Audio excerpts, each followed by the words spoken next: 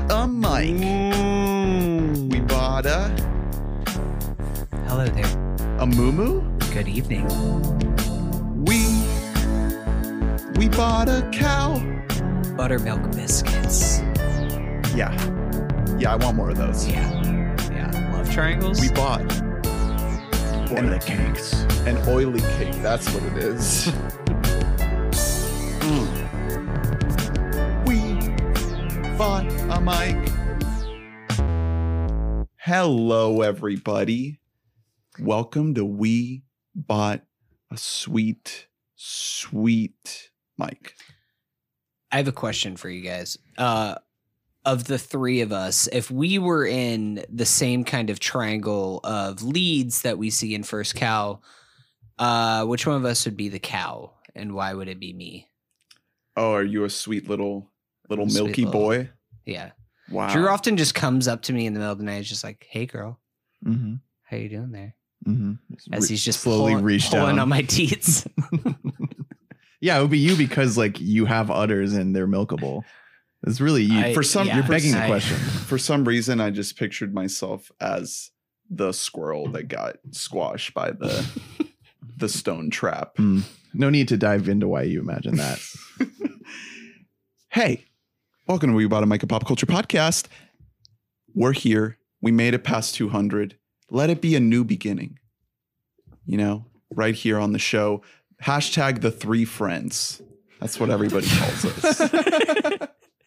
And if you look on Twitter right now, it is already trending. Yeah. Lost The tres three friends.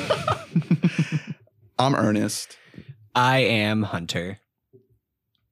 Hey, Skimbleshanks, Oh, the railroad no, cat, the cat on the railway dear train. God. I thought he I'm left not gonna after do 200. it. I'm not gonna do it, you guys. I'm Drew. It's a retired bit. You can no longer be Skimbleshanks. I mean, I thought it We- was retired last week. we strangled Skimbleshanks after he made an appearance on the last podcast. Skimbleshanks is a lot like Michael Myers, though. Like if you don't see him getting actively gonna- dismembered, Yeah, we're like, gonna reboot. brother. You got another thing coming next week. Oh man, I now I want to see that. Let's put Skimbleshanks in a fucking schlocky ass horror movie, just slicing up mice. But we're not talking about that today. Today we're talking First Cow. Finally, after putting it off, we had to do We Bought a Zoo. Couldn't put that one off any longer. That's on you, the listeners, who were clamoring us, begging us, please do We Bought a Zoo, please.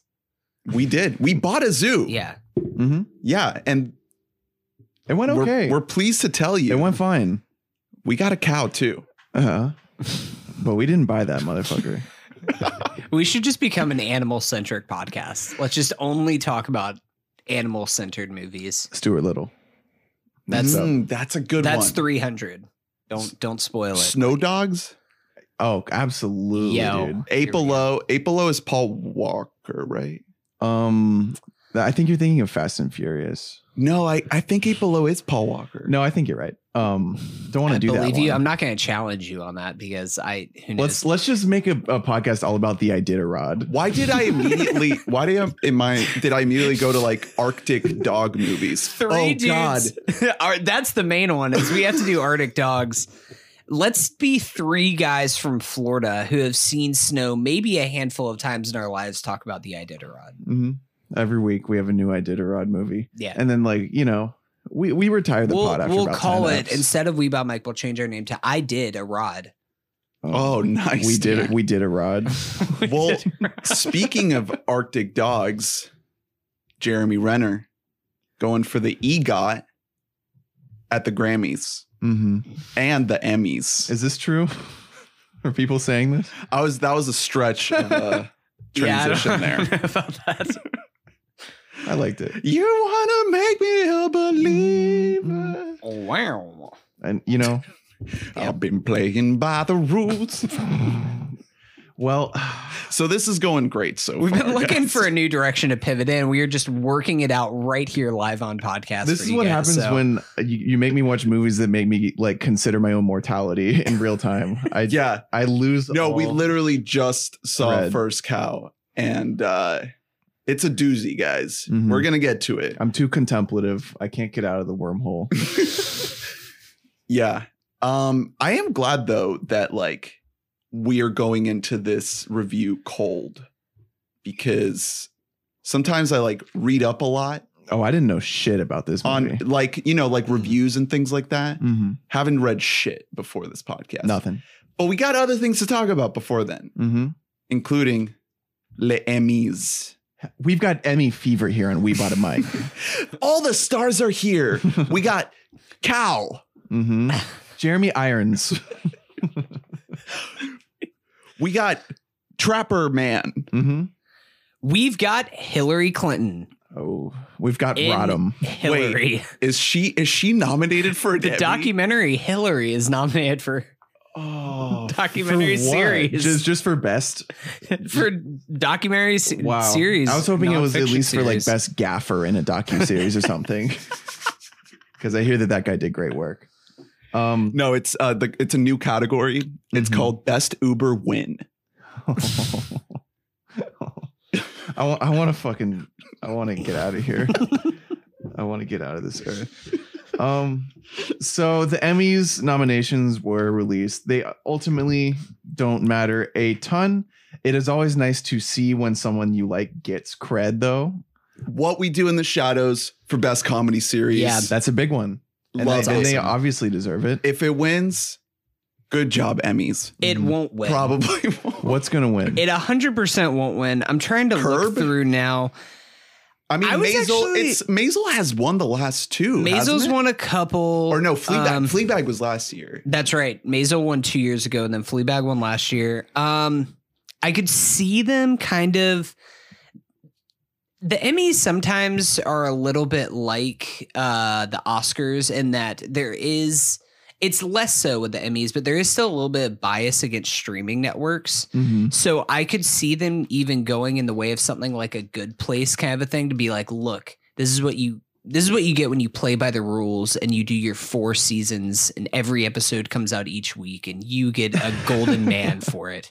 And it's 'Cause- still on FX on Hulu. Yeah. But I mean, they do kind of like to do some stuff where they'll give a ton of nominations to Netflix things. And sometimes there are some good surprises. Of course, Fleabag was a Prime show, but before that was a BBC series. Amazon got all that money to spend. But I mean, they still like to go with kind of the classic big hitters, the HBOs at the end of the day. Which makes me think that for drama, we could have a Succession win this year, boys. It got quite a few nominations. Yeah. And it deserves I could all see of it them. happening because Game of Thrones is out. It's gone forever. It did its victory lap. Good for them. You know, it was good. I think it has a lasted. good chance there because it won some stuff last year for writing and Yeah, direction. I guess the question is, will they hold against it how funny it is if it's in But best it's drama? Yeah.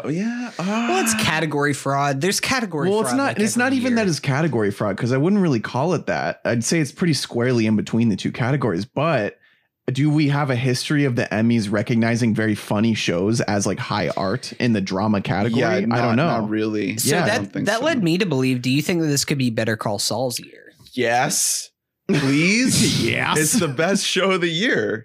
Oh well, okay. The Last Dance. We'll talk about that when we get to Yeah, that. we I'm will. watching it. It might be actually the best show of the year. But The Mandalorian? yo, sure. 2020. Fuck it. Why not? Let's go. Let's just Disney's already. Yeah, getting you guys everything. tell me if that deserves to be like sniffing this fucking category. I have a No, feeling it doesn't. If anything, I mean, I haven't watched The Crown. I'm sorry. That would be a heads out there. boring win. Really, Stranger Things shouldn't be in there. Stranger Things. It feels like it came out 2 years ago. It's been an overrated show the whole time. It's a fine little neat show. It shouldn't be nominated for best drama. Put Euphoria in there. One of the most compelling TV shows of the last few years.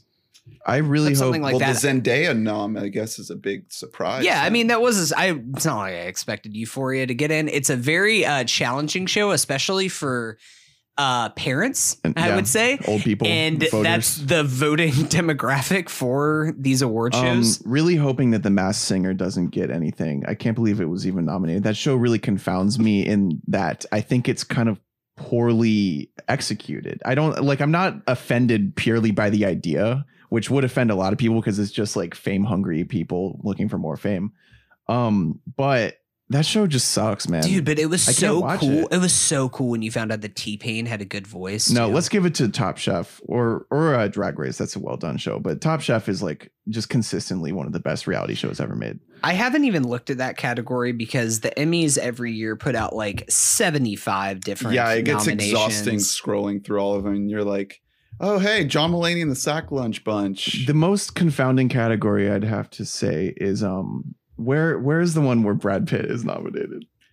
It's like guest. Oh, yeah, for a guest appearance on a comedy. As Dr. Anthony for Fauci. Showing up and just he spoke to Fauci directly and he said, "Thank you, sir, for doing work and keeping our president in line." And we all got up in our living rooms because at that point we could not leave our houses and we applauded. Yeah, Brad. and we said, "Thank you, Dr. Fauci. Everything is reopened and we have no plans still. You must have done something right, sir." Maybe not. Maybe he's extremely overrated because he's sane, and we see that as like incredible. Just being sane, someone that's sane when really enough. He truly didn't do much of anything during the whole thing. He was supposed to come up with some sort of point of contact system. Anything. Yeah, Trump is up there pouring like Clorox into his mouth, and he's like, "Don't listen to the doctor, man." Yeah, and then Fauci's behind him doing the epic Pelosi clap. And everyone's like, "Okay, this is everything." But dude, Fauci took a knee with Black Lives with Pelosi. Go Fauci, dude. I mean, Fauci, he's a scientist at least, which is better than most things that are happening there. Do you think Brad Pitt will win that category? Do you see who else is nominated? So yeah, it's Luke Kirby for Maisel. What does he do on Maisel? He plays Lenny Bruce. Yeah, and it's incredible. Luke Kirby should win. I don't think. I didn't know that Lenny Bruce kept showing up on that show. Yeah, dude, he's sprinkled in like just enough, and when the episodes that like focus on him, you're like, he was really good. Dear God, this is perfect. If you ever go back and if you ever watch any like YouTube clips or anything of him back in the day, like it is incredible. Like what a job Luke Kirby. No, he is truly great. Fred Willard got a very nice post-mortem nomination for his work on Modern Family. Really, he's done incredible guest work on almost every show that's existed the last 30 years. Rest in peace, big man. He truly was so goddamn funny. I don't know if we talked about him enough on pod. That guy just absolutely rules. It was one of those guys that you just got used to just seeing pop up in everything. Yeah, he was eternal. He was so consistently good. He never took him for granted. Yeah, he pops up in all the Spinal Tap style improvised Chris Guest movies, and he's always fucking killer. The day it was the news broke that he had passed, I just went back and watched the I Think You Should Leave sketch. Yeah, that one rocks. Him on Review rules. Yeah. That might be tougher to watch because he does die in that episode of Review. Adam Driver for SNL, Eddie Murphy for SNL. That is such a poor nomination. Yeah, he did a really bad job, and don't hold it against him. He has not been on live TV in so many years, but he truly was one of the worst hosts in recent memory. Yeah, he was not good. That's very much just like the Emmys, they do have a little bit of globesiness to them where there's like, who are celebrities that we can nominate? That's why it's surprising that like Reese Witherspoon wasn't nominated. Mm-hmm. Granted, by all accounts, the morning show is hot fucking garbage. But I think that Aniston's still in there. So like it would just make sense to put as many stars in there as you can. The real guest performance that I am so happy is in there is Cherry Jones, who from Succession, also known as one of the main leads in 24. I want her to get an Emmy, and I want her to say, "This is for you, Kiefer." This is the lady that owns like the rival company that's trying to get bought out. Mm-hmm. Yeah. That's a great character, great performance. So real quick, I want to jump to writing. So Sneaking Suspicion that What We Do in the Shadows could actually pull an upset. It's nominated for 3 different episodes for writing. That's big. Yeah. Mm. Over in drama, Better Call Saul has 2 writing noms and Ozark has 3. So Ozark might be getting like a boring win. The big Better Call Saul news out of this, though, is that Ray Seahorn was fucking left out of either supporting or lead actress. They could have put it in either. And that makes me feel that Better Call Saul just doesn't have the love that it deserves from the voters. So I don't see it pulling an upset. But you know, whatever happens. The actual announcement of this was really uncomfortable to watch. I tried to jump in. It was like Leslie Jones with like Josh Gad on Zoom. Oh, I'm in, honey. And like there was like two other people, like Laverne Cox, I think, and somebody else. And it was so uncomfortable. Like the lag was just really awkward. None of the jokes were landing, obviously. Mm-hmm. Were there some epic Tough. Hamilton jokes?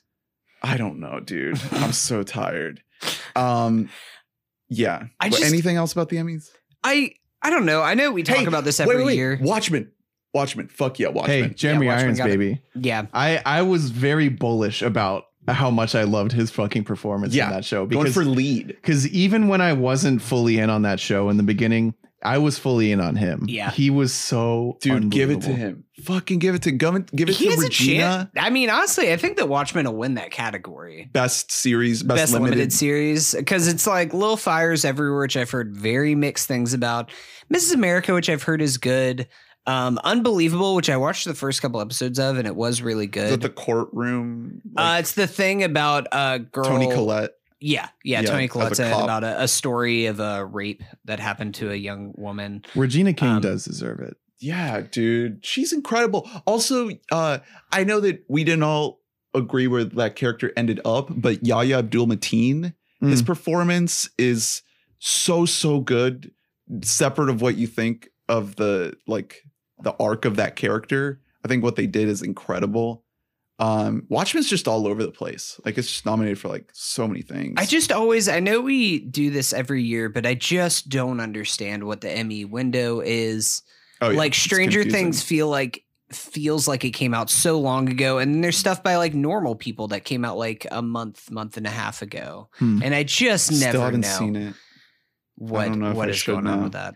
You know, the Emmys, as dumb as they are, sometimes I do use it as a little bit of a bellwether as to what to watch.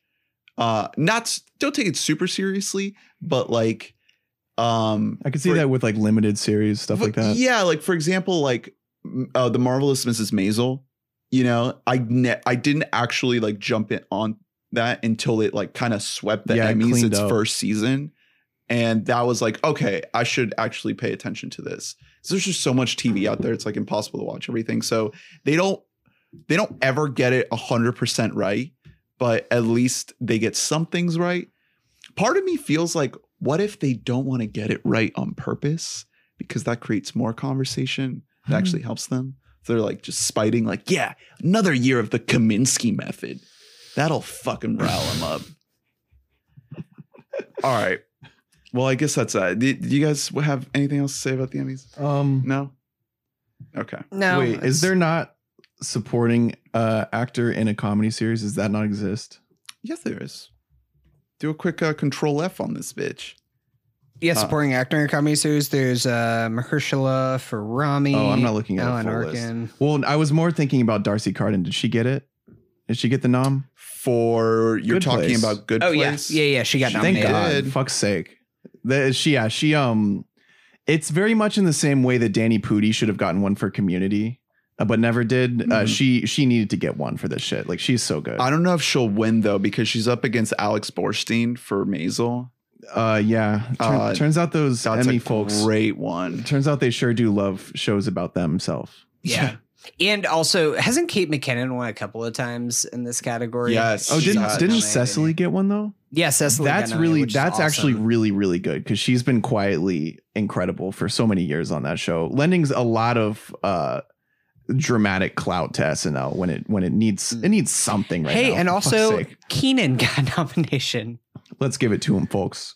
Finally. Does he not have an Emmy? He's got to have one by now. I don't know. I think Keenan and Kel Yeah. got him like 6 or 7. Yeah. All right. Let's move on to a quick bit of catch up before the review. I want to talk about 2 quick things. First of all, I saw this documentary on Netflix called Knock Down the House. You guys heard of this? The AOC Netflix doc? Oh, yeah. Alexandria Ocasio-Cortez. Wouldn't call this like super essential, but if you're a fan of AOC, or if you're at all like remotely interested in what it's like to run for US Congress when you aren't a career politician and you have to like actually push from nothing, it's good. It's really well done. It also tells the story of like a couple other people that ran for Congress. But obviously AOC is like the star, and it does focus for the most part on her. But yeah, it's a good one. Netflix, easy watch, pretty short. It's good if you want to kind of have a little bit of a inspirational type of watch. It does kind of give you chills a little bit. It's a great story. I'm a big fan of AOC. I think she is great. AI, artificial intelligence, a Spielberg joint I saw for the first time this week. Had never seen it before. What did we think? Guys, this movie is fucking weird. Weird. I'm filling these gaps in my Spielberg filmography completion. And this is from 2001, I believe. And it stars Jude Law and Haley Joel Osment. And it was actually supposed to be a Kubrick movie originally. And then they kind of passed it around, him and Spielberg, and ended up wanting to make it together.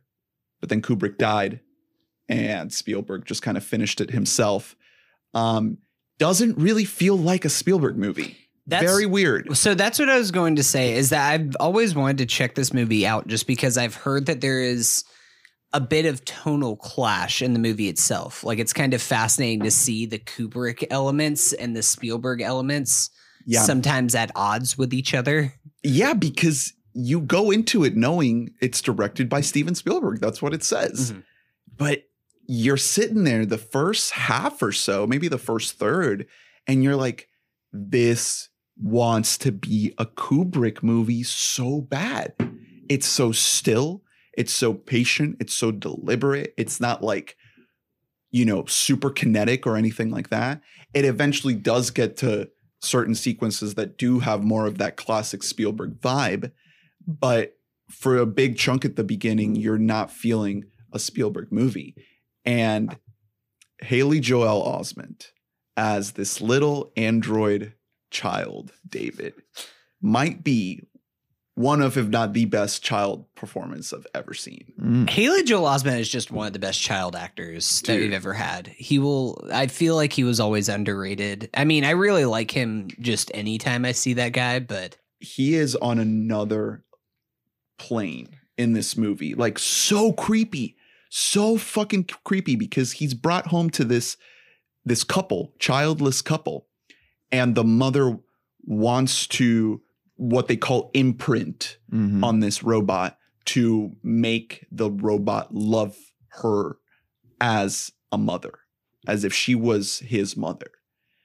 And the points right, around that, so creepy to explore, like, what it means to, what it would actually be like to have like a little robot child love.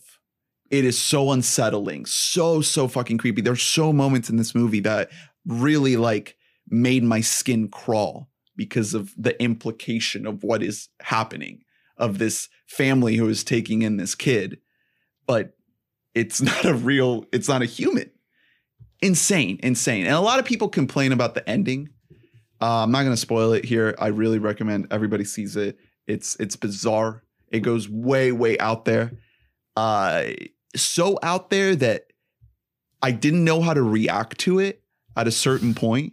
And I started like kind of laughing at the movie because that was just kind of the only response I could muster. Because it was just so gonzo. That's not necessarily a great sign, is it? Right? No, but that's the thing, is like when this movie came out, it was kind of hated a little bit. Like, a lot of people walked out of it like, yeah, I didn't like that. That didn't make me feel good. Because it tries to do a lot of things that Spielberg never does, and ultimately it leaves you in like a really sad place. So Not your standard Spielberg movie, but I think the acting's great. I think what he's trying to do in like crafting something that feels more like a Kubrick thing, but still injecting a lot of his sensibilities. Jude Law as an android is amazing. His movement, his physical motions. I mean, that's perfect casting for a dude to play a robot because he just looks like he is not even like the hottest dude ever, but like he's a dude who, if you were just like sculpting what a man looks like from like clay, you would just make somebody look like Jude Law. Yeah, it's like too perfect. Yeah. That's why he's like perfect and like that. And that reminds me of him in Talented Mr. Ripley and why he's so perfect for that role in that movie. Yeah. So that's AI, artificial intelligence. I believe it is on Amazon Prime that I saw it. Maybe it was like Hulu with stars. It's on one of those. You'll find it. It floats around. It's an 01 Spielberg joint. Definitely not what you'd expect from him, but I still really liked it. So are we ready? Are we ready to I think that's what moo? that noise meant. That noise was your computer was mooing. You've All right, got guys. moo. First Cow. We're here. We did it. We just watched it. It is written and directed by Kelly Reichardt. Kelly Reichardt. She does have a writing partner, I believe. Well, on this it's one. based on a novel, and the writer of that novel gets the co-writing credit. Jonathan Raymond. Mhm. Mm-hmm. It stars some unknown folks and some kind of known character actors, some that guys. Yeah. John Magaro plays I would say our lead in this, named Cookie. He has been in movies, like he's been reliably like a part of a larger ensemble in movies like Overlord. But this is the kind of aside from being a white man, which gets you everywhere, obviously in Hollywood, this is the kind of dude that you wouldn't see in a lot of leading roles. And I enjoyed seeing him in a leading role.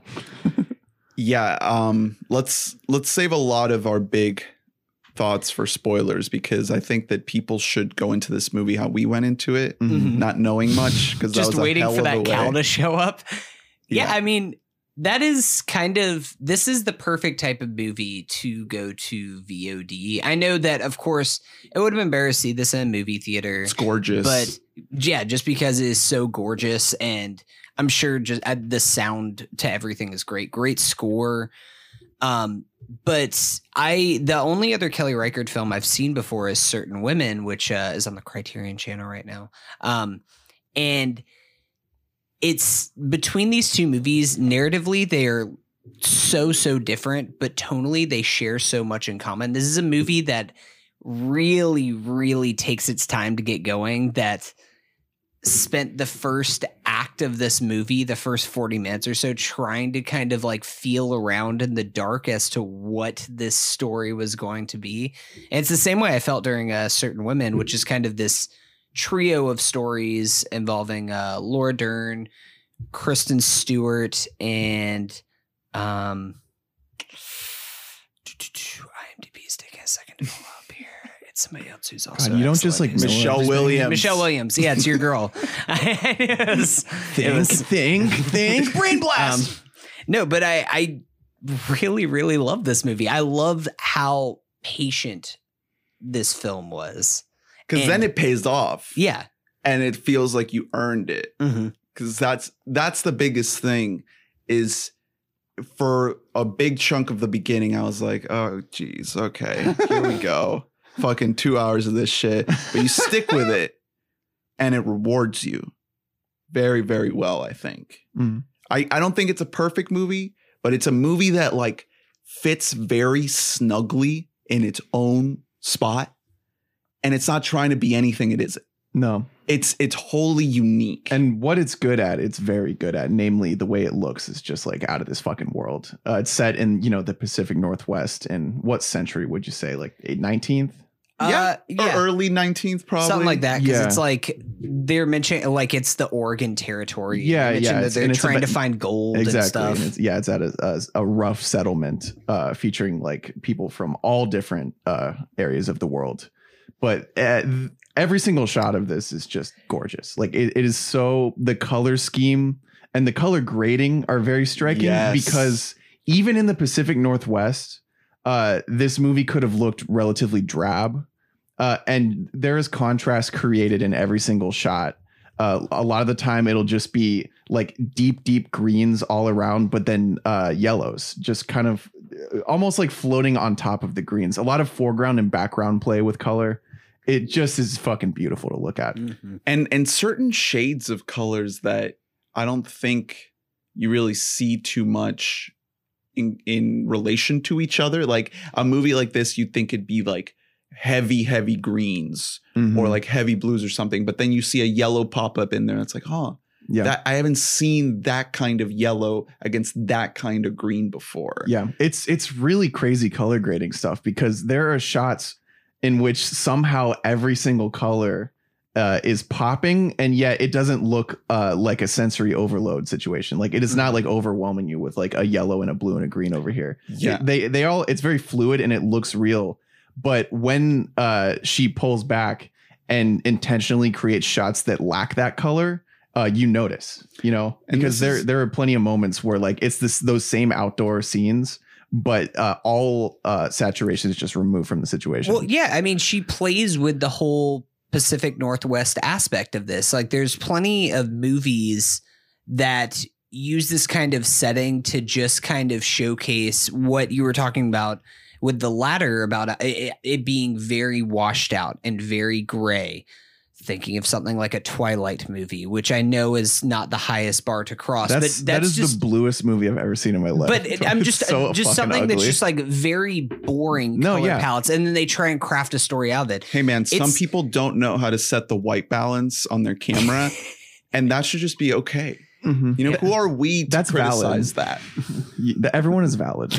But there really is so much color in this film without it being a bright and sunny landscape, which is it's very overcast. Yeah, it's very like just cloudy all the time. Yeah, and the way that the camera moves perfectly fits.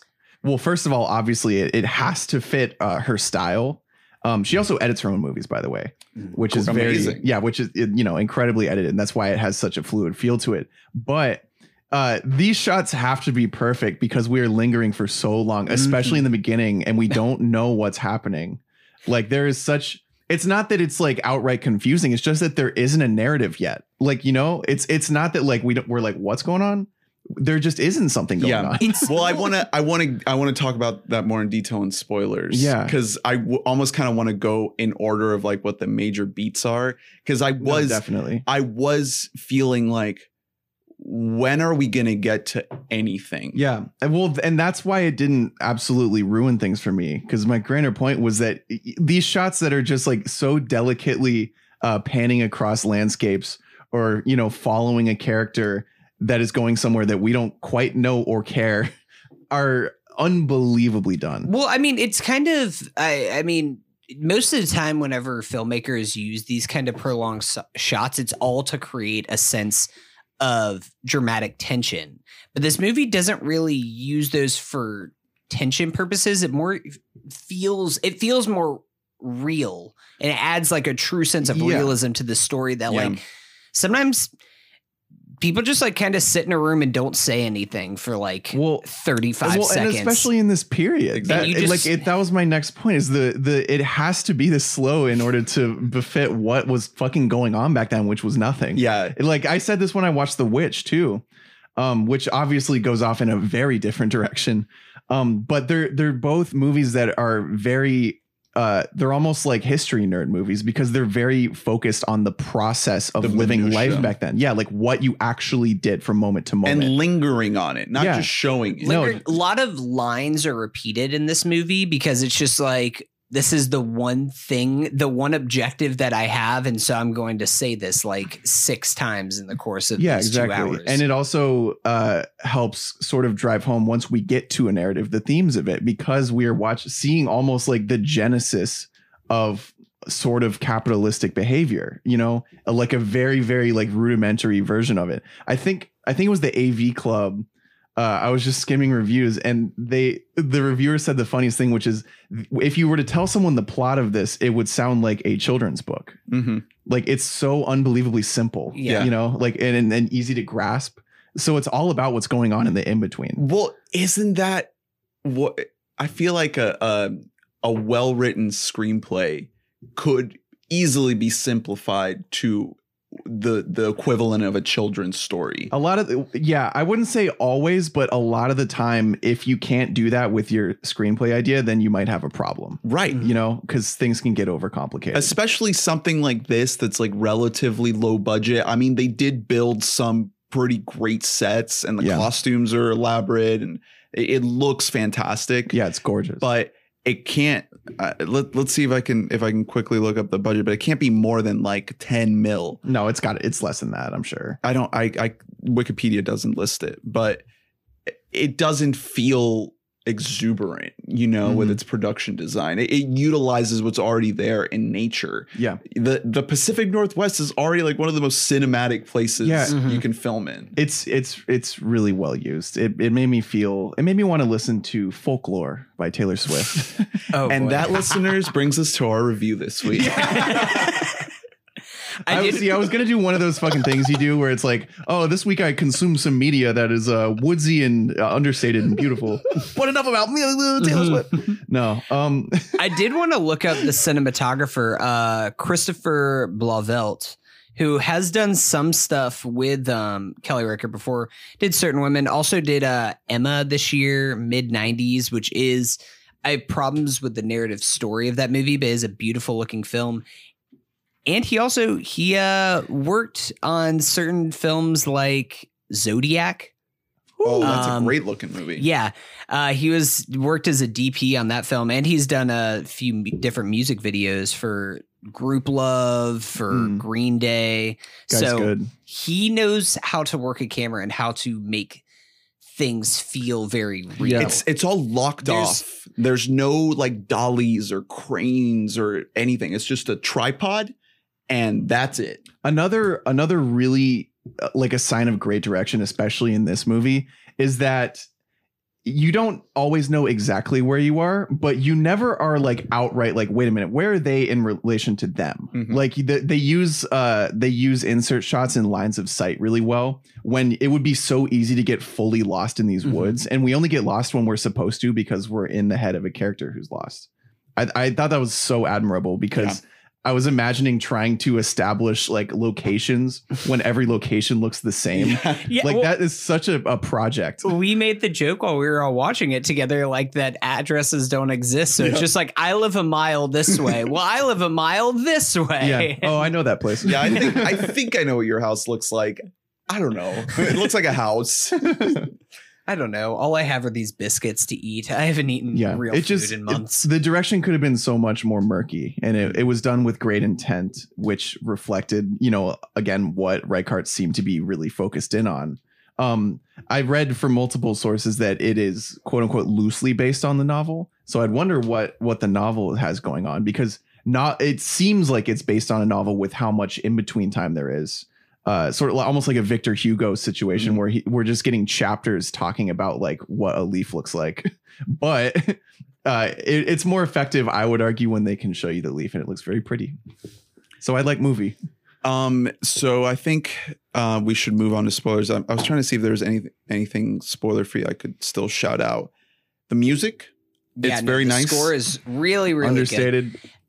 Great use of spoilers. There is a cow involved. It's such a good cow. Sweet and girl. Oh, sweet as angel. soon as there's like a little like guitar mandolin kind of combo that comes in, as soon as I heard it, like it started to pick up a little bit. I was like, oh man, we're about to see the cow. And then the cow popped out. I was like, yes, we saw the Whispers to your date. That's the cow. That's the cow. Is it a mandolin? I thought it sounded kind of like a harp. Maybe there's multiple kind of. Yeah, I mean, it might just be instruments like a kind of a stripped down orchestra, but It was really good, like underplayed use of that score, because also a ton of the movie is just ambiance. It's just a like the background. rustling of just leaves and wind. foliage. Yeah, just like There's- water flowing. Beautiful. We found the Yeah. subtitles and it's just like grunting continues. Yeah, I made Ernie put on subs maybe like 10, 15 minutes in, They because were whispering. they're so quiet. They're like, hey, can I? Perfect example of why this Come movie over. would work even better in a movie theater to get better sound design. Yeah, Watch with man. subs though. If I were to write, much like The Witch, but for different reasons. The Witch, they're not speaking English. They're speaking a different language. They're speaking something. They in this movie they are speaking very intelligible English. It's just quietly.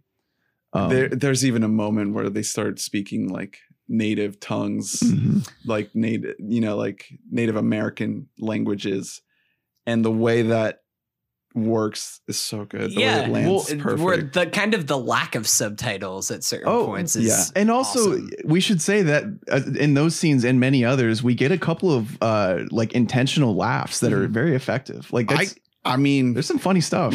let's get to spoilers because I have some thoughts on that. So go see First Cow. You can rent it for like $5, $6, something like that at all your rentable VOD places. Worth a watch.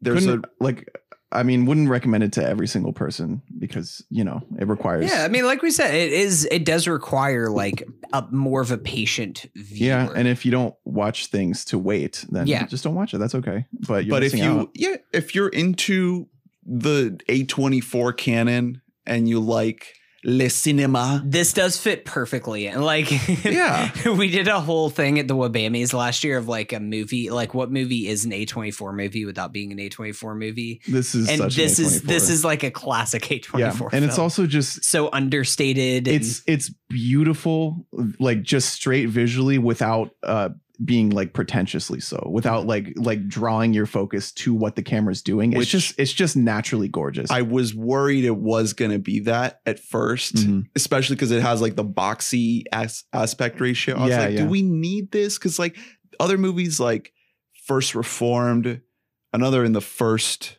CU, what's another boxy, like The Lighthouse? Like I Yeah. get the choices Well- to make it boxy in that one. It doesn't And necessarily make much sense in this one. It doesn't at At first. first. Mhm. But once you are immersed into the look, especially like I said, those locked off shots, Mhm. like how you're just perfectly still and the only movement are the characters in the frame, Yeah. usually in the middle of the frame. That is when the boxy look really started to work for me. Yeah. But Yeah, at first I was like, why? I kind of want to know how much of this film was storyboarded because like framing in a 4:3 aspect ratio is very different than framing in a super wide screen, and just kind of the way that the frames are composed in this film and so good. Yeah, splitting just up the thirds and everything is perfect. It's all about blocking and like shot composition. And yeah, and in that way and in the pacing way, it felt very like 60s, 70s. All right. Last warning, listeners. Spoilers right now.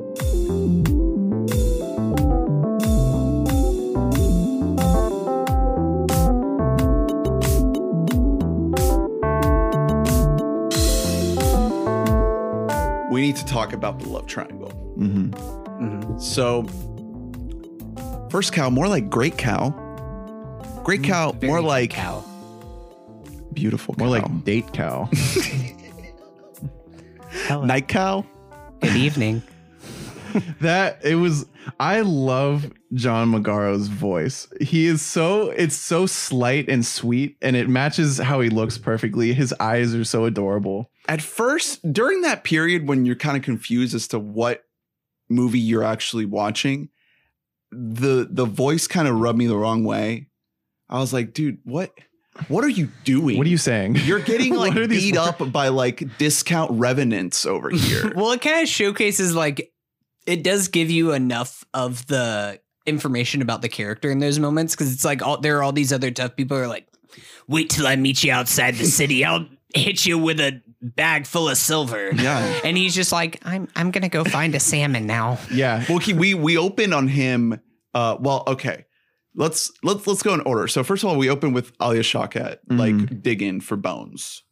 So right away, the first shot is like a ship going by, and I already started getting the lighthouse vibes right from the start. Just opening shot of a ship. I was like, okay, is this going to be like another? There are some similarities here. A lovely bromance, a two-hander kind of. Hey. There's some parallels a little bit. Then Alia Shawkat. Yeah, you're gonna need 2 hands if you know what I'm saying. Yeah. Milking the muddas. Digs up the bones, and then we cut to the woods, him picking up mushrooms, little shroomies. And we don't know why. We're like, is he trying to pull an Into the Wild here? Like, what's it's going not on? even clear that it's a flashback at first. No, because they're both like Alia Shawkat's not like a millennial. Like in this, she's still in a period. But it's modern. I mean, we see the ship. It's fairly modern. It's more modern. Yeah. But immediately it's not clear. You're like, so who's this now? Like, I mean, you assume linear just because. Yeah, this is the thing again, is like you're thinking, okay, I'm watching a period piece. So you kind of put yourself in the mood of a period piece because those movies always have a certain feel and cadence to them. But as this movie goes on, it doesn't like ever want to be a traditional period piece. Like other than the setting, there's nothing about it that screams like I'm a period piece. So you very quickly lose that. And at a certain point, it's the point I was making earlier, where it's just like it feels like its own thing. Mm-hmm. Doesn't feel like a period piece. Yeah, I mean, there's certain like elements to it, but it's also not trying to like say something about the classic period piece in a way that something like The Favorite is. Like The Favorite in a lot of ways is like a comment on period pieces of old, and this doesn't even feel like that, where it's not trying to make a comment. It's just like, this is the setting. There's just one cow here. And that's like, that's it. We're trading like silver. And that's what they should have called it. There's just one cow here. There's just one cow here, and that's it. That's lovely. By Kelly Reichardt. It's true. mean, it's they better. use it as a tool in order to simplify what has to happen. It's better than We Bought a Cow. That anything's better than, or not We Bought a Cow. We illegally milked a cow. Yeah, we milked a cow. We milked that one cow here. So the opening chunk of this movie is this guy sort of like making his way. You don't really know what's going on, and then he meets this Chinese man in the woods naked. Yes, King Lu, played by Orion Lee, who rocks. Yeah. Also, like, pretty much hadn't really acted before. Like, he doesn't even have like a Wikipedia page. Relatively completely unknown guy. Just completely naked pops out, and he has such a presence in this movie that he is so important for like how much, for lack of a better term, John Magaro is kind of like a beta of a dude who just kind of like lets life go over him. You need that. What is his character's name? King Lu. You need his character to kind of like put some motivation, be like, this is how we will make money. This is how we will advance ourselves in life. Yeah. Magaro's just kind of afloat. Like he's just his name's Cookie. It's interesting the shape that dynamic and that arc sort of takes throughout the movie, because on one hand you could see his character as like embodying kind of hubris, like trying too hard to overexert himself. And obviously because of the bones in the beginning and the way we know the story is kind of gonna go, you're always in the back of your head thinking like, oh, he's reaching too high. Like he keeps wanting to advance the business and the con and whatever even more. It's not really a con. It's just a small crime. He did do a murder. Yeah, he did kill somebody. So that's also a thing. He's completely naked and he's just like, I'm on the run from the Russians because I killed one of theirs. And Magaro's like, all right, you want to stay in my tent? Yeah, like who are you? Magaro's such a sweetie. This really is a movie where you're actively feeling out what this story is, how it's happening, because then they meet back up in this town together, and you're like, The oh, okay, fort, this is I like guess. a romance between these two. Like that's where this story is going. Yeah, but just- it's not. It's never overtly that. No, you think it's going to become that though. Right. You're thinking like and it kind of does though. they love each other. Yeah. Like, I don't think that we need to delineate between them just being best friends, you know, and like having love for each other Right. and like making it romantic and shipping them. So Right. that is the best use of the lingering shots that we were talking about earlier. I think is whenever he first goes to King Lu's house, and he's just like, "Oh, I'm gonna go chop up some firewood," and our guy Cookie is just like sitting there, just like and just starts like sweeping up the house, and then just like bangs out a rug, and we sit there for what feels like 7 minutes, for- just like watching. But it's Well, nice. just be, It, like, it feels like cleaning. that because it was Yeah, 7 minutes. And it was lovely. Yeah, Yeah. it was very nice to watch. It's obviously all so well done that you're just like, you know, you could just stare at, like, you could turn the volume off for most of this movie and just look at it. Well, at that point in the movie, I was way more on board than I was earlier because so they meet up late at night in the woods when he's naked. Then they separate, and I had no idea what the hell was going to happen in this movie. I thought we were never going to see that character again. But once you're in the town and they see each other again, that's when it sort of started clicking for me. And of course, that's why the following scene when they're Yeah. actually together, that's why it kind of feels nice because you realize like, okay, they're going to be together for the movie. Yeah. The skeletons make Definitely. sense. And well, here's the thing also though, are we thinking, because you are right that there are lingering shots that imply something beyond like normal love, you know, particularly It's not enough to completely sell it. No, definitely not. But I would say it's like maybe a tiny bit more than Midnight Cowboy. If we're because Okay, this is a very Yeah. clear comparison, you know, like Yeah. which is funny to say because they're so different. But If Yeah. it's You know. it's more than Midnight Cowboy, but less than Brokeback Mountain. That's what you're saying. Well, okay, with so the cow, it's Brokeback Mountain. it checks out. Like instead of fucking, it's bacon. Mm-hmm. You know, It's making oily cakes. Ratso is And doing uh, capitalism, exactly. but in a It's world King Lou. in which, you know, it's less. This movie does less to fully indict capitalism while still doing so. Absolutely. Like it still is not painting it in a positive light, but Midnight Cowboy is just explicitly like, Jesus, doesn't this shit suck? Yeah, I mean they're very different aside from that core relationship that they have together. But I mean, it's really I like how it's kind of just up to your own interpretation as well as the ending is, but I don't want to get too far ahead of ourselves. Yeah. It lets you just watch and think. So whenever they get to this town, I got to Great bring town. up, the town looks, love the town looks look. lovely. Have Like- to give a shout out to the chief of the town, who Esteemed is the character owner of actor. the cow. My guy, Toby Jones, also known as Dobby in the Harry Potter movies, Mm. as well as just character actor from dozens of other films. Mhm. Really Uh, love him. known- Love that face. He was the Hydra guy in Captain America: The First Avenger. Yeah. And then he was like a computer screen in Winter Soldier. Man, it's got to take Sweet. a blow to your ego eventually. If you just keep getting these fucking things. Circus just like steered directly into it. So what did you want to say post spoilers about the laughs in this movie? I'm really interested. So first, there's a few. So the first one is just everything with the cow. Like every time I see the cow, like I'm just elated. And then when they actually start milking the cow, that whole kind of repetitive going back to milk the cow does have a lot of humor in it, especially the way he approaches the cow, the way he speaks to the cow. Like all of that is nice and lovely, but there's humor in it because like you can tell that they're having fun with the fact that they're stealing milk from this cow. They're Mhm. playing it up to be like this intimate connection with the cow. And then obviously I think the whole kind of romance dynamic has its laughs too, you know, because you can look at it as like this sincere connection, but you can also look at it as like this is so funny that this is happening in this movie right now, that we're taking the time to like sell this connection here.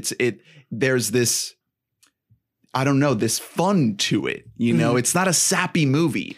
Well, it's not. And like, so we talked about wherever we just did Weeba Zoo last week, like, why is this movie not 90 minutes for Weeba Zoo? And for this movie, I was elated that it wasn't 90 minutes because this is a movie that very easily, probably if Kelly Reichardt would have handed this film over to a lot of other editors, they would have just churned out a 90-minute version of this movie. But I think because we have all these extra moments really add to the story and to the narrative as a whole, that we get this extra 30 minutes with these characters and on their journey. Yeah. So to just kind of go back to the kind of plot to that point, then we get to the section where they actually start milking the cow and making the oily cakes. Yeah. So this is the another fun section. Yeah, this is another great source of comedy, is them just like going full pretty patties. Yeah. And chicken tendies mode. Exactly. Like just really making these delicious yeah, and they're like the buttery cakes, the bidding wars, you know, between customers. It's all very funny. It's very nice to watch. It's just pleasant. It just makes you feel good. They set up the school shooter looking kid that was cut in line for a biscuit. That dude, I was just waiting for him to like completely snap in this film. And he does. And they know that you know, and they don't even show it. Yeah.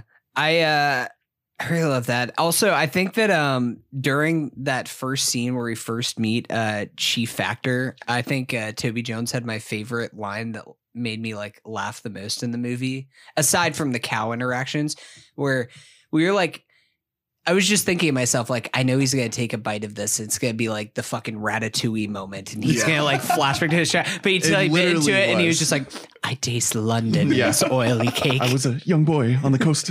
Yeah. It was still so good. Yeah. It's just lovely. And it is funny. And a lot of the laughs in this, like, I brought it up initially because there are a couple that are related to the native speaking and the translation thereof.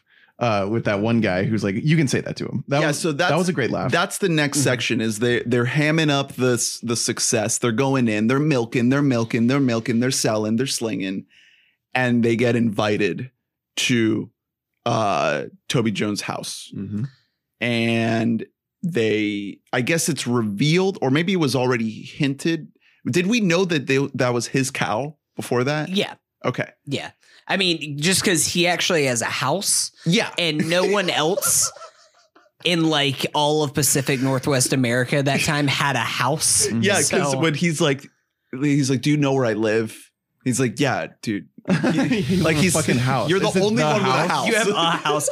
We just like threw like some bear pelt like over a couple sticks and that's my home. But so this is I know it's a movie. And I know we have to have narrative conflict, but why the hell would you you don't go to the scene of the crime and just like, here you go. Like, I guess it was rude to refuse the invitation. Oh, okay. Well, then powerful. Even worse, why would you go back that same night while they have like company over, including another military general? That's what I'm saying. Like they got greedy. They have these dreams of opening up a little Airbnb. Mm-hmm. You know, yeah, and just open. Like, they're moving to San Francisco, so they'll be a little bit more accepting. Because, like, effectively, you can't turn down going at the very least. Like, he'd be like, "Huh?" Like, if he's like, "No, actually, I'm good. I don't want to serve you." Like, he'd be like, "Oh, okay, cool. I'm gonna shoot you." But yeah, coming back that night was it's like you said, it was them getting a little big for their britches, particularly King Lu. Yeah, King Lu. Sorry. Yeah, he falls off the tree. Bad move, dude. He's like egging on the cat. And this was pretending to be an owl. Unfortunately, this was in an era where if you fell out of a tree, you were going to die. If not a few days later. He lives, you know, he can still walk. Mm-hmm. My guy, John, Cookie, mm-hmm. he doesn't make it out as well. He gets like a concussion. Yeah, he just falls. Yeah. Well, what happens is they get chased, right? Yeah. So they hear the tree fall, the branch, They chase after him. He's chased. King Lude, brazenly jumps into the river as he is wont to do, and then As he probably has like 16 other times. and then as Cookie is wont to do, he stays back and like cowers in a little corner. I was just really hoping that he's going to be like, quick, we have to run away and just start getting naked again, since that's how he evaded the Russians the first time for some. Still never really explained. Like, he's like, I was running away from the Russians, so I had to ditch all of my clothes. You know how they are. Clothes. But yeah, and so then they split. That's a great scene, by the way, when he's just hiding there. Mhm. We've seen that a million times in movies before, and it was just really well done here. Like very tense. It looks, I mean, obviously looks incredible, but yeah, because there's long take of them sort of background coming. You have seen that so many times. You've seen a lot of the things in this movie a lot because we're dealing with such a simple plot, but never looking quite like this. Yeah, that's the thing. Is like this movie. It's not complicated at all. But it's also like so unique, in its simplicity, because it's really not simple. Like, you're working with a cow. Like cows they can be demanding performers. Not if you just like talk to him sweetly and you're like, hey babe, I'm back again. John McGarrel walks up to any cow. They're putting out when they're like going to meet the cow, and it's like, oh, here we go to meet the cow for the first time ever, and the cow's like snuggling up to him like, hey, I was babe. like, hey, daddy. John's like, oh, this is a very nice cow. Pushing her away, like, hey, no, we don't know each other. We should mention there is another beat there that is the sequence of the Native American servant turning off all the candlelight in the house, and the shot just kind of. I think that's the one shot that's like on a slider or a slider shot. Yeah, no, it actually, it reminded me of, you'll like this, Ernest. It reminded me of the scene in Roma. That one shot that they have where they're just kind of going around, and it's just a shot that just kind of lingers there, just like turning on every light or turning off every lamp. Yeah, and that it just goes to the capitalism again. It's like this dude can't even turn off his own fucking candlelight. He has to have a servant to do it, and it's a person of color. And it's not a type of movie to like, spend a lot of time on that, which I think, if you wanted to go there, you could say that is a fault of the movie, that it introduces these Native American characters and just kind of relegates them to the background for the most part. But it's fine. Yeah. Like, it's not egregious. It's not trying to do anything. And we do have a Chinese lead. Yeah, exactly. And we're not, and also we're just not like watching a movie that is like, about shoving anything at all in your face. Right. Yeah, it's just nice. Yeah, it's really not anything at all. Nothing is overt in this movie. Also, wanted to give a shout out to Scott Shepard, who plays the captain, who shows up to Toby Jones, the Chief's house. Man, he is there. Funny. He is great. He's been in stuff like The Young Pope. He was in Bridge of Spies. A couple other smaller that is a guy who you look at him and you're like, yeah, that's British. Like, he looks like Charles Dance, like my guy Tywin Lannister. I mean, I really thought that when John McGarrel first came on the screen with the beard, I thought that it was Shia LaBeouf. Glad it wasn't. And that would have been a very different movie. Yeah, we would have had like a whole like monologue where he freaks out. Where he's just like, I need the milk. Speaking of Cookie again, though. This movie joins the rare air of movies about bakers. Mm-hmm. This is the best. Is that baking? No, I mean it's cooking. But are we delineating? So you're saying just bakers? I'm talking about strict. Well, I guess he fries. He's a deep fryer here. He's not technically. So we have chef. Yeah, chef waiting. First cow. It's a good SpongeBob. I mean, Ratatouille's the fucking king. This doesn't beat Ratatouille for me. But it's so different. It's like you can't even compare it. Yeah. Can you even think of another movie that revolves around a baker? Because I legitimately cannot. Bradley Cooper in Burnt. Mm-hmm. Okay. Thank you. All right, there we go. That was the one. Speak your truth. We don't have to have this discussion. No Reservations was one. Every single It's- Hallmark Christmas movie is about Oh God, That's true. Yeah. I actually, a Christian lawyer who moves home because her grandma died and Merry she inherited her Christmas. bake shop.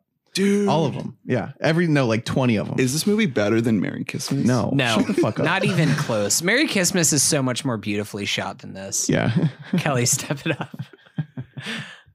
Merry Christmas would be better if they died like in a field. It's So- just I will say, not You're right. so. minute one. I love the choice to not show school shooter man actually killing both of them. You see him trailing, hunting, aiming. and I that's just I wanted like one scene of that dude. Like, just give me like one He doesn't even say a line in the movie. It's great facial acting. It You is know really everything. good facial It's acting. great genetic acting. He's the guy who goes berserk at the end of anything. I think I just wanted like just some other, just a little something. from Maybe, there. yeah, maybe there's a scene where Magaro's the only scene where he's getting too big for his britches, and he's like, "Hey, maybe next week's chump," you know? Oh, dude. He just won't Where give he, him a like, fucking the oily ch- cake. Yo, don't come like, to Fort tomorrow. He busts into the bar with like his pistols up and he's like, I'm gonna kill everyone in here. And the chief walks in and is like, save your bullets. Save your bullet. They only have one. You just have Yeah. one. It takes like Yeah, 16 you minutes. gotta to load collateral damage those two dudes. You Yeah. gotta fucking go straight through the side. You had to lay down. it. I mean, I was honestly surprised to see him holding a gun. I thought he was going to go like tomahawk or bow and arrow. You know, Full like predator mode, just covered in mud, head to toe, naked, just fucking hunting them. What if he was like unrecognizable? Yeah. And we're like, wait, who just killed him? Like, what? What just happened? No, I really enjoyed how small he was. You know, this whole movie is small. Yeah, it's a tiny little movie, and like that is why to me it's like not like the greatest movie I've ever seen. Sure, but I really appreciated this movie. It made me feel good watching it, and that's I don't know. It's not There's so something- few movies now that do Well, that. especially because that's not what you expect from a very visually oriented indie period piece. Yeah, You're not thinking, exactly. yeah, this is going to be sort of like lighthearted, like definitely tragic, but really it just kind of leaves you feeling like pretty good. Like Yeah. I didn't leave just like weeping. I thought we were like, I don't know, just based on like A24, you know, I thought we were going to get something really like melodramatic, like a big journey, Or- you know, and the cow dies or something. Yeah, or I didn't necessarily think it would go like in a full cliche route, but something more stylized or athletic. I think it is stylized in a way. But not in an athletic way. It's not in a showy way. Nothing about this movie Right. is. That's what we're saying is that Right. it is so small and it is so kind of Effortless. it's so focused on realism. Yeah. Like that's just what this film is just a realistic portrait. Like everything about this movie feels like it happened. I just keep thinking there's like these little moments, like just the moment where he's sitting down adjusting his boots, and that's such like a long beat there, and you see his tattered clothes, and you think like, man, it probably took a lot of work to get those clothes to look like that, to get him to look like that, and it's just a quick little, I mean, it's not quick, but it's just, Yeah. it's not glorified. He like realizes like, oh, my boots are too clean and like goes dirties them up and covers them. Yeah. I oh no. Oh, my no. my Would watch, you no, give my it a watch fucking just rest? my watch is yelling at me. Yeah, no, I really love the story. What do we think school shooter man, what do you think that he did with that money after he killed them? Did he get it? Well, I mean, they were just carrying the money with I them. know, but maybe Aaliyah Shawkat got it because it's Oh, behind Aaliyah his head. Maybe he just fucking shot it. I mean, he clearly just left them there. Maybe he didn't even really I don't loot. now we gotta go back and see if we can see a little bag there. I think that it's got to, Aaliyah Shawkat has got to be far enough in the future that those are just like scraps Yeah, she's of like metal. oh, cool, a nickel. Yeah. Like it can't be anything substantial. I would- I must have really missed the place and time that was established there. Like what year are you thinking it is? When I it thought was- mean, it was just like based on- late 20th, early 21st century. okay, I just missed that. That's my bad. the boat She was wearing like fairly contemporary clothes, like jeans and a t-shirt. Yeah. I mean, it could really be any year post like 1980. Yeah. So I was texting. It's the joys of watching movies at home. You know? Oh God, this is the problem. This is the problem with kids these days. They can't get off their dang phones. So Cookie's a baker, and I wanted to eat those oily cakes. I said real quick, I guarantee you Babish is going to make these on Binging with Babish. The oily cakes are it's like funnel cake. It's beignets. Mm-hmm. Yes, that's exactly what it is. Beignets. Which are good. There's another thing I wanted to shout out. It's the scene where they're kind of chatting with the Native American man in the house. I think that's a really good scene. Another scene with movement where the camera sort of pans as they walk up to the house.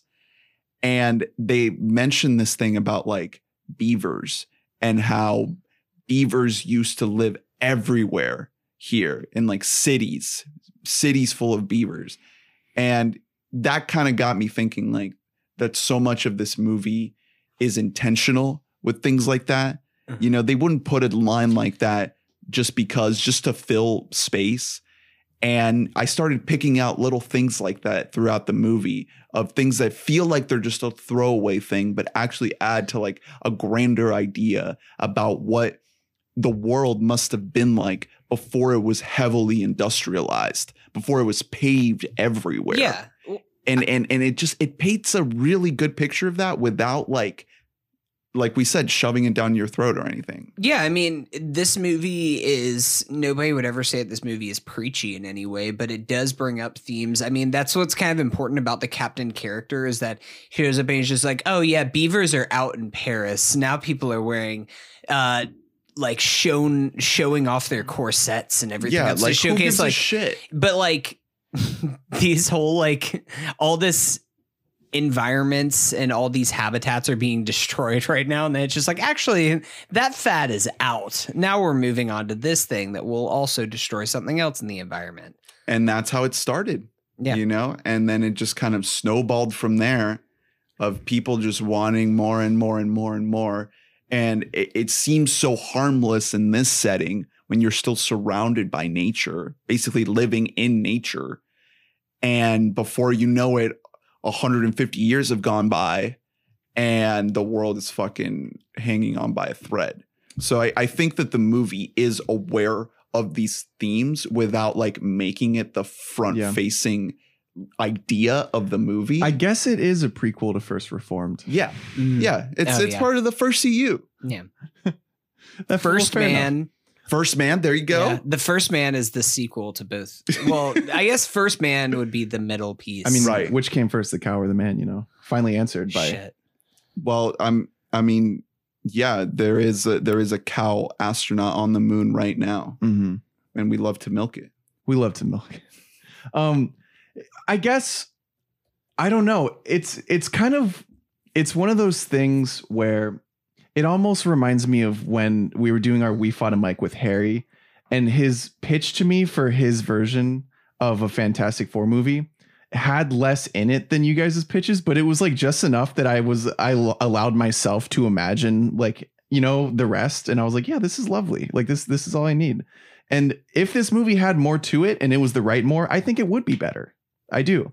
But what we got, it makes the most of what it has in it, you know? So I can't complain too much. Exactly. And I think that because of that, it's one of those that would probably lend itself really, really well to rewatches. Yeah. Especially because, you know, now knowing what it does, you don't feel this strange lost feeling in the first 20 or so minutes, and you can fully let yourself kind of pay attention to other things that you could have let go while you were kind of confused. So I think that because of that, it's a movie that just it will kind of reveal its layers. Oh my God. iPhones, my watch iPads, is- I don't know anymore. My watch is it just keeps wanting to hop in on this podcast. But yeah, no, I agree with what you were saying, Ernest, that I think that the minimalist nature of this film is going to age beautifully. And I I don't really think, based on the 2 films I've seen from Kelly Reichardt, she doesn't seem like a very plot heavy person. And you know what? I kind of appreciate that in a world that's like all about let's plot out a very convoluted and messy story and then set up sequels. I like films like this. They're just like, let's just sit back, take a beat, and just take you on a little ride. Yeah, that's kind of what I'm saying. It's like, it feels rare to get something like this nowadays. I mean, I can't remember the last time I saw a movie that was so like just kind of easy. Yeah, you know, regardless of the confusion at the beginning, it doesn't demand a lot from you. No, because it's not like it does a very effective job of building tension when it wants to, but that tension isn't going to like make you fucking shake because that's not the type of movie it is. I guess you're not that invested in like seeing this through. I mean, you know they're gonna die anyway.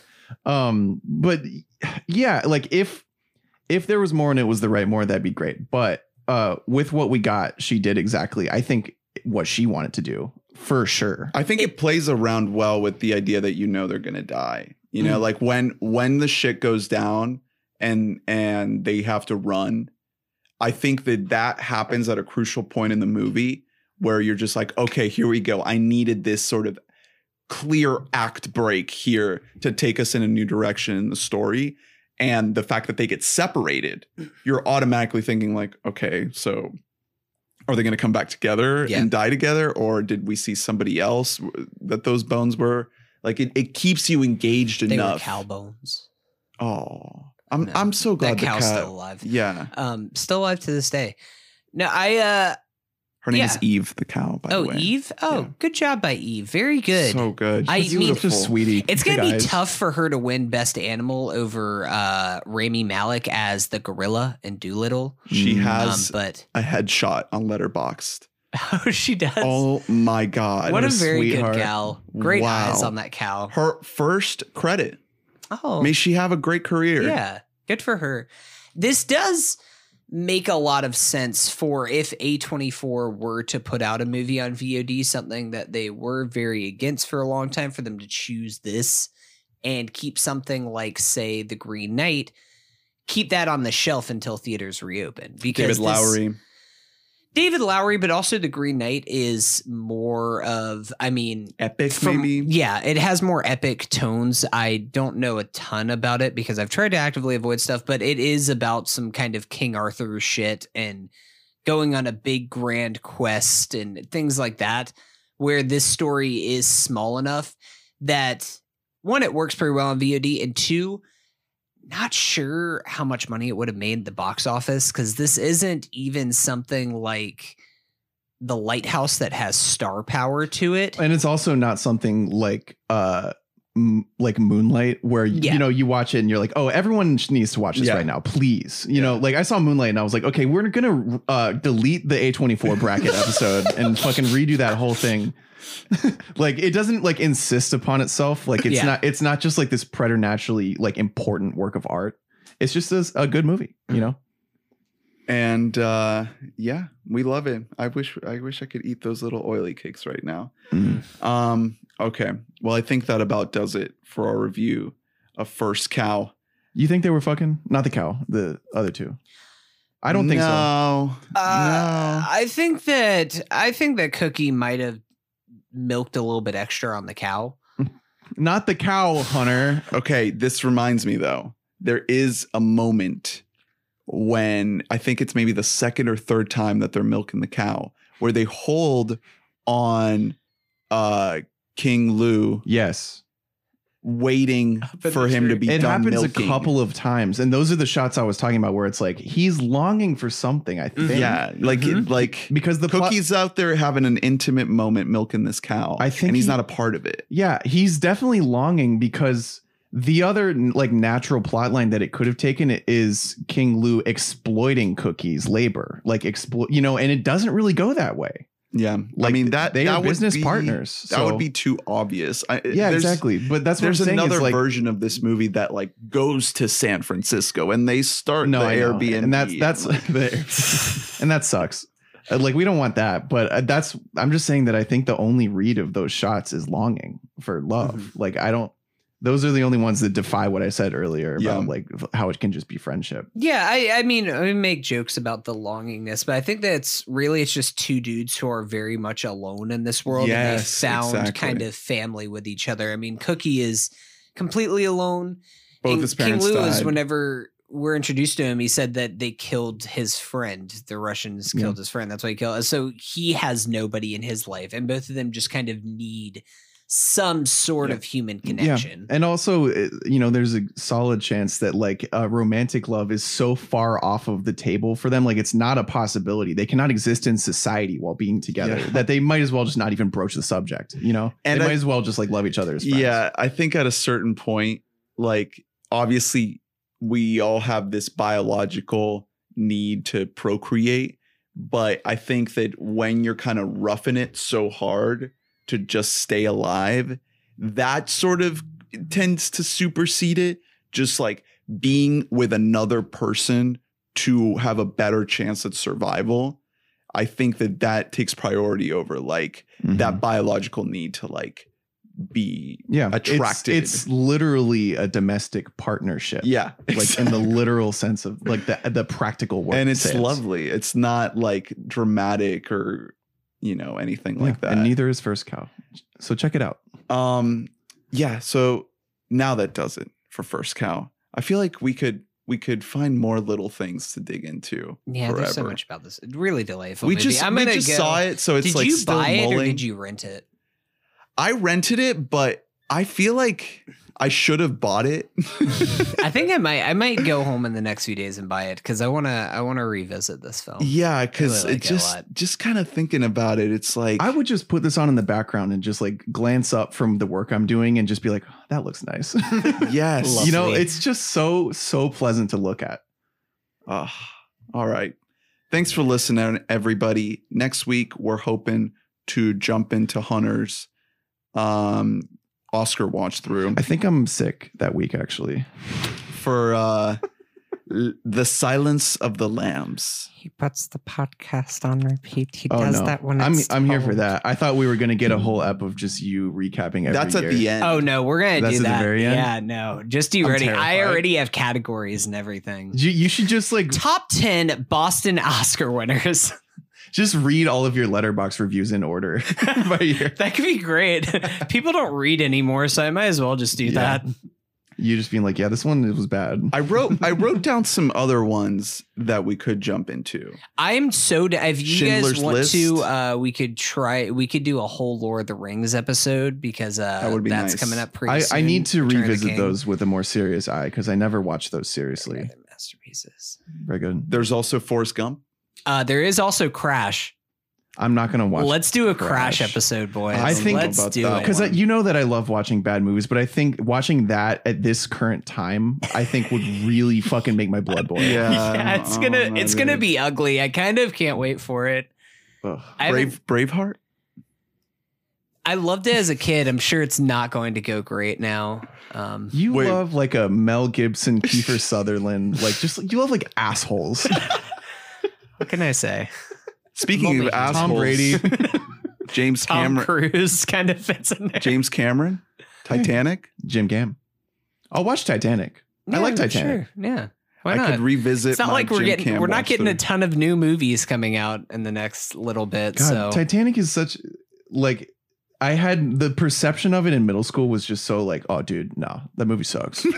And it's just like a good, like really like melodramatic, Well, like, it's- too long, extravagant movie. It's just like it's. I think good. everybody turned on James Cameron after he won the Oscar. He went up on stage and said, "I'm the king of the world," and people were like, "Fuck this guy! Who is this guy? Get the fuck out Yeah, of here!" well, it's also like a boys thing to be like, no, dude, Titanic is like, Yeah, that's a it's girl's a movie. fucking girls movie. yeah, And it's just actually like a beautiful, gorgeous, great made. It's fucking James Cameron. yeah. It's just it's way huge. It's just like a massive fucking movie, Yeah. and it's in the good way to me. yeah. You know, that part's debatable, but it's just it's big and it's not like Marvel big. It's one of those movies that like was so overrated that it then became underrated. Yeah, no, absolutely. That's exactly. And now I guess it's that's like exactly flop- what I was searching to say. That's Yeah. exactly what it is. It's like properly rated now. Yeah. Yeah. I think I would say it's people find so many ways to hate on things that are good. So don't hate First Hey, Cow. we would people. never do that. So watch We Bought a Zoo. A lovely movie that everyone seems to like, and therefore we must as well. Because you brought it up, I need to say this on the podcast now before we end. But based on my listening to the Blank Check podcast, they pointed out the fact that like when you're going to buy a house, when you're looking through houses and your realtor hands you a zoo, you don't say, oh, let's check it out. The listing, that piece of paper had to say zoo on it. Exactly. That's exactly sorry. that's exactly what the Blank Check guys were saying. They're saying like, so does it say like washer dryer included? I think there's that- a tiger patio in the back. That's what I'm saying. I think that on Microsoft Word, there's a whole different template for zoo listings rather than houses. like they should be the biggest, boldest thing at the top of the page. Well, very notably, we don't see it, but the daughter pulls that paper out of the binder that just says zoo properties. Yeah, and then that's why it's not in the other binder. And she sees zoo and she kind of like tears that little shred off of the paper. Daddy! Yeah, she's like, oh, I ate it. Oops. Because she wants the zoo. So does this open up the possibility of other like financial establishments attached to houses? Here's an apartment and like it comes with a hospital. Ernest, you are talking about a universe of movies that doesn't exist yet, though it I'm should. here for it. We bought a bank. Yeah. Like it's just like, oh, this is also a bank. He's like, oh, I don't know what I'm doing. Just like giving out money. They're to like, people. why is this place cost $10 billion? Yeah, we bought a hospital. I mean, just I'm like sewing up fucking bullet wounds, doing surgery. I'm here for like we bought a podcast studio. Like Yeah. here's like a shitty like RV. A bunch of 20-something white dudes are gonna show up every day. Just a different group of them to record, and you're gonna hate everything you hear. And like Matt Damon's on a laptop, like, sound speeds? I don't know. What am I saying? They never said why the zoo was for sale in the first place. He died. Oh, really? Yeah, the old owner died, didn't he? So is that how that movie works? is like gone from my conscience. Yeah, he just didn't have a will or anything. No, he didn't. Yeah, he didn't give it to nobody. Like they just like email like fucking Keller Williams or like, hey, this dude died, so can you just like put his zoo on like Zillow? Zulo? All right. Zillow. We gotta go. We gotta go. Thanks for listening. Thanks for donating, Brian and Brett. You can also donate at anchor.fm/WeBoughtAMic. Follow us, rate us, review us, share, recommend, like, subscribe. We're gonna do another episode about We Bought a Zoo. I can feel it already. Milk that cow. There's so much. Milk that cow. Every 10 episodes, let's do an episode on We Bought a Zoo. I feel so sorry for those animals, man. I hope this cow was fucking treated well. It better have. No, nowadays things are better for the cinema animals. I would like to think. Except for that one, like A Dog's Purpose or whatever. Oh, is that the abuse? Yeah, that's the one. I think that was the one like where, multiple dogs died while they were filming that. Yeah. And there's definitely some older films I've been watching lately where like a horse gets shot and you're like, oh no, they definitely just full on shot a horse. They did not have the capabilities to recreate that. What? Yeah. And they gave it Best Picture? What? I think that Dennis Quaid dog movie, I think that he did some like Kubrick style like psychological torture to the dog. Like if it messed up a take, he'd like slap it. Just Dennis Quaid just doing like, no, another take. Like 100 takes. The dog's like, please. No. Did you guys see the fucking Harrison Ford movie with the CGI dog? I did not that you saw the movie, but you know what? It was a Disney Art of movie. Racing. Yeah, right. It was the Call of the Wild. Yeah, Call of the Wild. Oh, That's Art of what it Racing in the Rain was the Dennis Quaid. Was it? I don't fucking. was it my Dennis brain Quaid is also melting. in the Dog's Purpose sequel? No, my point is that It's the Dennis on. they got a human to do the mocap of the dog. Yes, that is one of the more egregious things I've seen in a long time. That dog is just straight up a person. It's so ugly. And like Harrison Ford is acting with like, you know, some like Twinkie PA in a morph suit with a bunch of dots on his face. And they're like staring at each other lovingly, like, kid, you call that wild inside my heart. And then the want to make you a believer. PA keeps like saying lines. And it's like, no, you don't. You're a dog. You don't talk.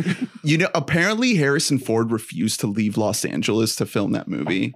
Nice. And it's like, dude, we're like in like in fucking Alaska. We're supposed to be like in the Arctic. I think that his family like won't let him leave because whenever he leaves has his to house, fly he there. crashes his plane into like fucking Nebraska. Just like into a state. He just can't stop. Oh, Harrison. He's addicted to crashing a plane. Oh my God. It's like Secondhand Lions. Like he wants to die upside down, crashing into a barn. Yeah. He saw Secondhand Lions and he was like, dude, that's. I was thinking also it's like Death Proof. Like he's like following like girls with his plane. Why does he have to be following girls? Where did that come from? What the fuck? Because he just like gets off on just like following Jesus Christ. First cow. Oh. We got to end this podcast. All right, This podcast has been bye.